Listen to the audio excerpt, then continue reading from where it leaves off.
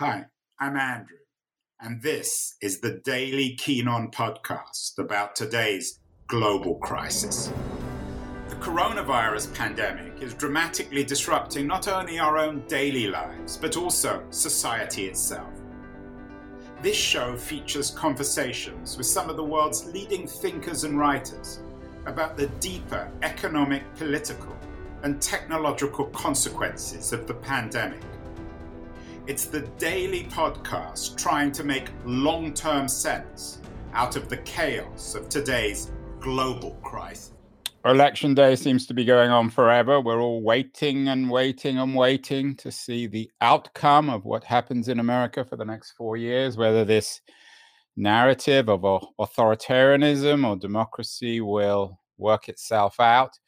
We've, of course, had many shows on this subject over the last few months. We've had a number of shows talking about whether or not America is fascist and what the nature of tyranny and authoritarianism is. We've had Frederick Finkelstein on a couple of times, Anne Applebaum, Tim Schneider. We even had Victoria de Grazia, who wrote a really interesting book called The Perfect Fascist, a book about an early Mussolini Italy fascist who was indeed perfect in the most imperfect of ways, I guess.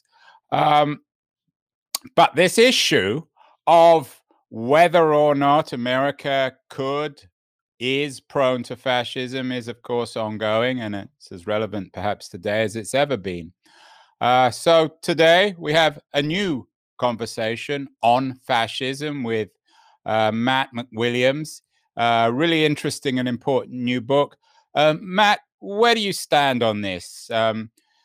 Some people argue, and I've actually had Madeleine Albright on the show too, who believes in this idea of fascism. Other people say that America is just different and that the fascist experience and the fascist danger, the fascist threat never existed and can never exist in America. Where do you stand on this, and where does On Fascism stand? Well, first, thanks for having me on your show, Andrew. And I stand with Madeleine Albright, and I think that's a good place to be, that the notion that fascism can't exist in America is really grounded in American exceptionalism. And that's the excuse we use to deny our history and to not deny the fascist moments that have occurred in the past in American history and how close we've come to very, very bad outcomes. So fascism is there. It's possible. It's something we need to address. And it's something we need to be wary of. And if the last 4 years hasn't shown that, I don't know what can. Matt, the subtitle of your book is 12 Lessons from American History. And as you say, it's a book arguing against the idea of American exceptionalism. Isn't there something, though, exceptional about this kind of book, that you need to argue against American exceptionalism? Why would you bother to do that? It's obvious that America is no different from any other country, isn't it?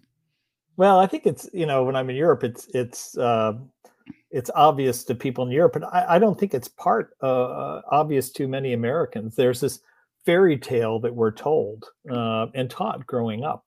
And it's the fairy tale that says we are unique, that we are exceptional, and that we are different. And I come down on it this way. We have exceptional founding documents, the Constitution, Declaration of Independence, time-bound, but exceptional. Exceptional in the sense that it's remarkable or different from anything else? Well, it's foundational to so many other constitutions around the world. And exceptional also because of the aspirations in the Declaration of Independence. Certainly all men are created equal, was bound to white men, but the aspiration was to more, and has throughout our history, we've tried to include more and strove to include more. So, the way I see it, each generation of Americans is tested on these aspirations, and either we live up to them or we don't. So we're not exceptional people, but we have an exceptional opportunity to form a more perfect union, and that's what we have to do. The book looks at instances where our dirty laundry was hanging out, and our fascist tendencies or authoritarian tendencies were hegemonic. It sounds to me, Matt, like you ideally, at least from an American point of view, want to have your exceptional cake and eat it too. You begin the book, I think, and as you say, it's a deeply historical book. It's a short book, but a real good punch to it, easy to read, really strongly advised from my point of view. I had David Reynolds on the show a couple of months ago. He's written this really fat biography of Abraham Lincoln. You suggest that the foundations of American, if you like, exceptionalism, this debate exists between Lincoln and a guy called Roger Taney. Not everyone will know who Taney is. And what's this contrast between Abraham Lincoln and Taney? Well, it's Taney and Stephen Douglas. Taney was the Chief Justice of the Supreme Court and authored probably the worst decision ever in Supreme Court history, and that's saying a lot. And that was the Dred Scott decision. And Dred Scott said that African Americans, blacks in this country, were inferior beings. It threw out the Missouri Compromise, which meant slavery could go across the country. And it's a racist text. Well, Matt, let's get back to this issue of fascism, because your book's called On Fascism. So I think this is a legitimate question. Describing fascism in the 19th century before anyone had even invented the term seems a little odd. I mean, there have been racists throughout history, but fascism itself is an entirely different system. It certainly contains racism, but perhaps in some ways racism isn't even central to fascism. Why use this word? Well, I go back to sort of the core of what I consider fascism, hostile sexism, racism, ethnocentrism, But aren't you just picking a whole bundle of things you don't like and then using this word fascism? Orwell warned us in his essay on the English language that a word like fascism has lost any meaning because people just use it to describe things they don't like. Well, I take it to authoritarianism as that basic root of all those isms, including fascism, though they all travel together. They're fellow travelers. And that authoritarian. What do you mean they're fellow travelers? If you're looking at them statistically, they are highly correlated. Racism. Statistically, you mean if you're a racist, you're likely to be an authoritarian? Well, if you're people who study authoritarianism the way I do, think that authoritarianism is the taproot of these other isms, and that they're highly correlated, which means if you are hostile sexist, you're also likely to be racist. You're also likely to have ethnocentric tendencies. And in the extreme, if you're an activated authoritarian, you will then... Activated authoritarian? You mean... Well, activation and authoritarianism... Someone presses a button on you? Yeah, this goes back to Erich Fromm's book, Escape from Freedom. Erich Fromm, Frankfurt School, 1930s in Germany. Frankfurt School had to get out of Frankfurt, Germany, because the Nazis were there. Escape from Freedom talks about what activated people to join a fascist state, to become Nazis. And his concept was it was fear. That fear was the activating lever that allowed people to choose. Their authoritarian tendencies were activated, and they then chose fear over freedom. Are you suggesting that everyone who's fearful is a fascist? No, but those who are authoritarian on a scale, and we have a series of questions that have been used since 1992 in the United States to identify where your disposition is towards authoritarianism. And the higher you are up in that authoritarian scale, the more likely you are to be hypervigilant. And if you're made afraid, the more likely you are to take action. Support for this podcast comes from W.W. Norton, the independent and employee-owned publisher of The Light Ages, the surprising story of medieval science. In The Light Ages, Cambridge science historian Seb Falk takes us on a tour of the scientific and technological achievements of the Middle Ages through the eyes of one 14th century monk. An enlightening history, The Light Ages by Seb Falk, argues that these times weren't so dark after all. Available wherever books are sold. Matt, your book is, as I said, a series of essays, historical essays about 12 lessons from American history, where you argue that fascism confronted the good guys. Lead me through some of these lessons. What are the key ones in your book? What are your favorite chapters? Well, you had some of them up there. The one I love to start with is the Alien and Sedition Act of 1798. It was 7 years after the Bill of Rights was passed. Madison passed the Bill of Rights. And within it, obviously, was the freedom of speech. The Federalists were losing power, about to lose power, worried they're going to lose power to the Democratic Republicans, Madison and Jefferson. And so they passed the Alien and Sedition Act, which made freedom of speech illegal. And this was just 7 years after the First Amendment, the Bill of Rights was passed. And it made criticizing the president an illegal act. So several Jeffersonians were put on trial and convicted of criticizing the president. You can no longer criticize the president or the government. And one of my favorites, I'll pull out his quote because I always love his quote and I want to get it right. This guy named Thomas Cooper was newspaper editor who Jefferson called greatest man in America.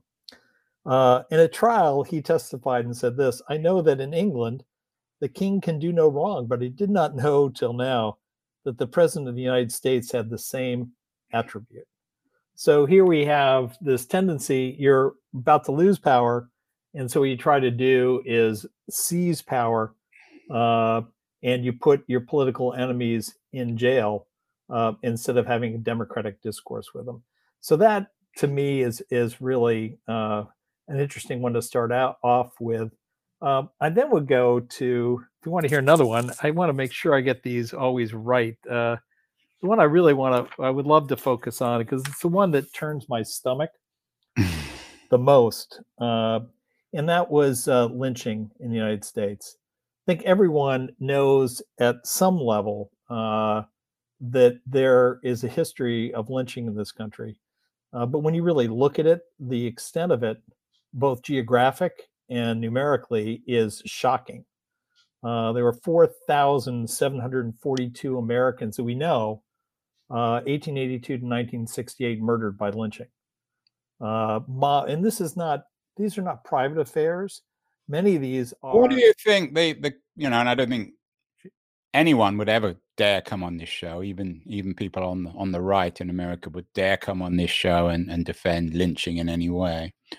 But what do you think the main lesson of your lynching chapter is? Well, it is they won't defend it, but they also won't pass a federal bill to make it a crime. And since 1880, what's a crime? I mean, lynching is a crime, isn't it? It's not a federal crime. So you mean if you string up somebody of a different color and you kill them, it's not a federal crime? It would be a state crime, but the reason it kept going on from 1882 to 1968 is that states looked the other way, and the federal government never intervened. And till this day, in Mitch McConnell's desk today, sits an anti-lynching act passed by the House. It's not going to be approved. But it was approved in 2018, but then the House didn't do it. So are you suggesting that the McConnell and some of the Republicans have a secret affection for lynching? Why are they not acting on this? No, what I'm suggesting is they do not want to confront history. And that is one of the things we need to do. And that's what this book does. It makes us confront our history. We had Carol Anderson on the show, whose work I'm sure you're familiar with, yes. Matt, who has argued, and I've talked about this with her, both publicly and privately, that the problem with America, and particularly its history of slavery, is they haven't had any kind of denazification, education or process or even acknowledgement. Is that fair? Would you agree with Carol? Yeah, and that's really the one of the key parts of my book, that the only way we move forward and progress as a country and move past lynching and this history of violence is by confronting it. And we must confront it. We must look at it. And if you look at what Trump was doing, it's all very well. And we'll get to your solutions later. But you know as well as I do that this isn't painful for the liberal class, but it is deeply painful for people in Republican states in the South. So it's almost a punishment you're imposing. Why do it? I don't think it's a punishment, because it's not just in the South. Lynching occurred across all but 4 states. It's true. And actually, we also had a show about the Kidnapping Club, Ida Wells, about the experience of kidnapping African Americans in New York in the 19th century. Let's fast forward, Matt. I can't resist, because obviously there's one character behind this book. You wrote this book on fascism, 12 Lessons from American History, because of a certain Donald Trump. Is Trump a fascist in your mind? He's not a fascist yet by the classic definition of it, but he is the head of a fascist social and political movement. And I would, I'm in, I think, good company there. Jason Stanley of Yale talks about that. But we still do not have, and we won't have, because I think he's going to lose, state management of the economy. But he uses the fascist playbook, the fascist political tactics, and he's used them to other people. In the 20th century European context, or the way in which you define fascism in American history? Fascist in terms of the 20th century context: disinformation, propaganda, gaslighting. So you're in the Snyder Applebaum camp on the Snyder camp when it comes to fascism. Yeah, he's not leading a fascist Albright. Yeah, he's not leading a fascist government yet. He's leading a hollowed out American government, or democratic government, similar to Viktor Orban's, not there yet, but heading that way. And if he hadn't lost, that's where we would be. But he's using fascist political tactics to build power, galvanize power. Matt, we had last week David Rothkopf on the show, the author of Traitor, who argued that Trump is a traitor. And I thought with Rothkopf, he was essentially arguing that Trump, by definition, was against the American idea. Perhaps that makes Rothkopf an exceptionalist. Do you see Trump as a traitor? Are you in the Rothkopf camp when it comes to that? A traitor to the Constitution, to the principles of whatever it means to be an American? And this is particularly ironic given his own xenophobia and trading on Americanness.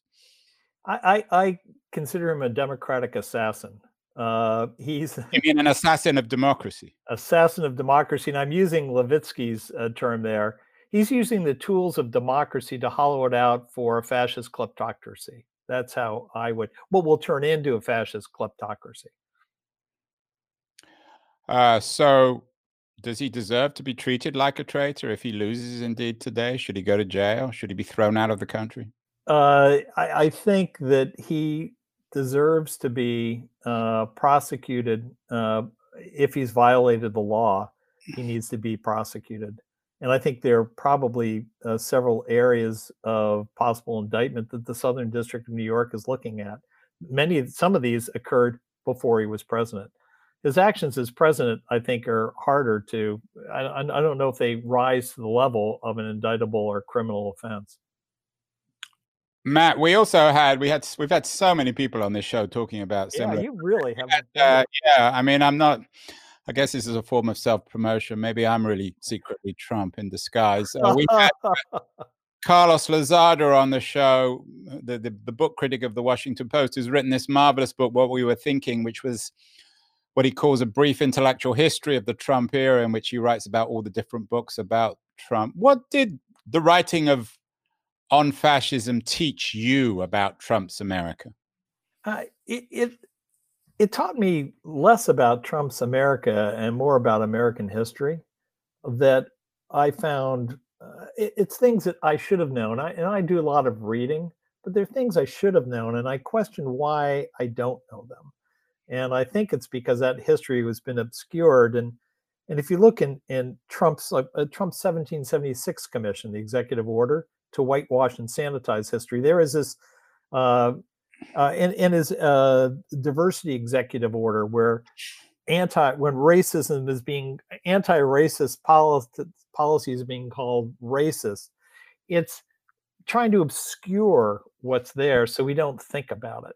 And I learned about some, Ida B. Wells I knew about, but I hadn't read what she'd written on one. Yeah, we had a show also about Ida B. Wells. Oh God, that was and also, not to Wonder Woman and the history of African American female struggle for the vote is really inspiring. Matt, you end the book with 10 steps to strengthen America, and I've cheated a bit. I put them in a list. And whilst I'm not against any of these, I'm wondering how realistic are any of them, and certainly all of them together. They seem obvious, but they're so hard to actually achieve. Well, what I find very briefly, I mean, these steps: political equality, equality of opportunity, economic equality, blah blah. Is there one or two in particular that you think are essential? Well, the first 5 I put as one group. And those are Madison. That comes from and you go back to the Constitution. I appreciate that, but this idea of othering each other. I mean, as humans, don't we other each other? That seems a tricky one. Yeah, but the level of it at this moment is driving division and polarization in this country in a way that we can't get to civil discourse. So first, I put Madison in there because Madison said a democracy could not exist without these. But then the 3 I'd add to it are we need to stop. You're adding another 3, so we've got 13 now. No, those first 5 of Madison I put as one. The first 5, and then we got. We got to stop othering each other because fear mongering drives division. I'm not going to other you, Matt, anymore. And we got to confront and make peace with our history.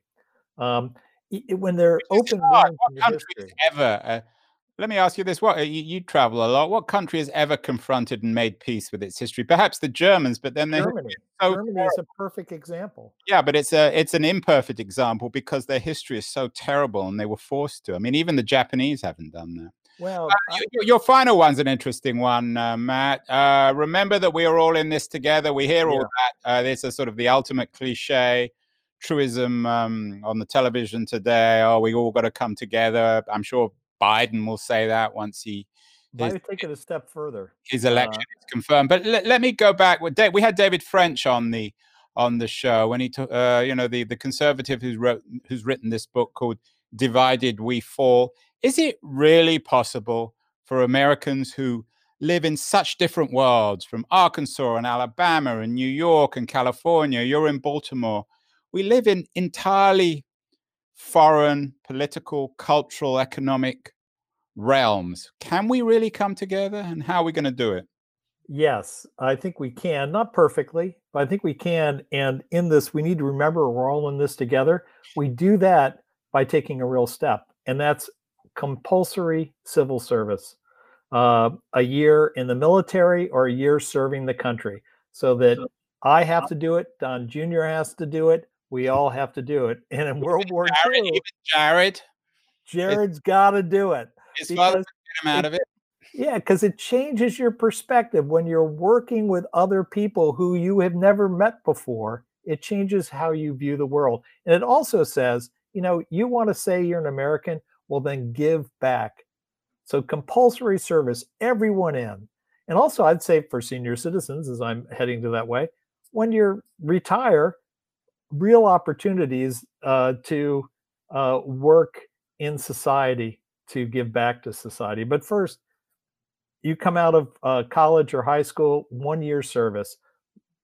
I think that would create a more level playing field and a more ability for people to talk to each other, because they'd have. I tend to agree, and perhaps the one institution where the othering and all the inequalities and problems in America are least evident is the American military, because perhaps it's a subject for another show, Matt. But I don't disagree with that. I think you're absolutely on the right track. You're in Baltimore, as I said, this wonderful book on fascism, easy, quick, smart read, good history lessons, strongly polemical. I think most people will agree with your lessons. Wonderful cover as well, and a lovely title. Everyone should read it, Matt. But you're in Baltimore in these strange afternoon when we're waiting for Biden, perhaps, hopefully, touch wood, to be confirmed as president. What else should people be reading in these strange times? And of course, COVID, which today we seem to have forgotten about, but tomorrow we'll wake up and remember.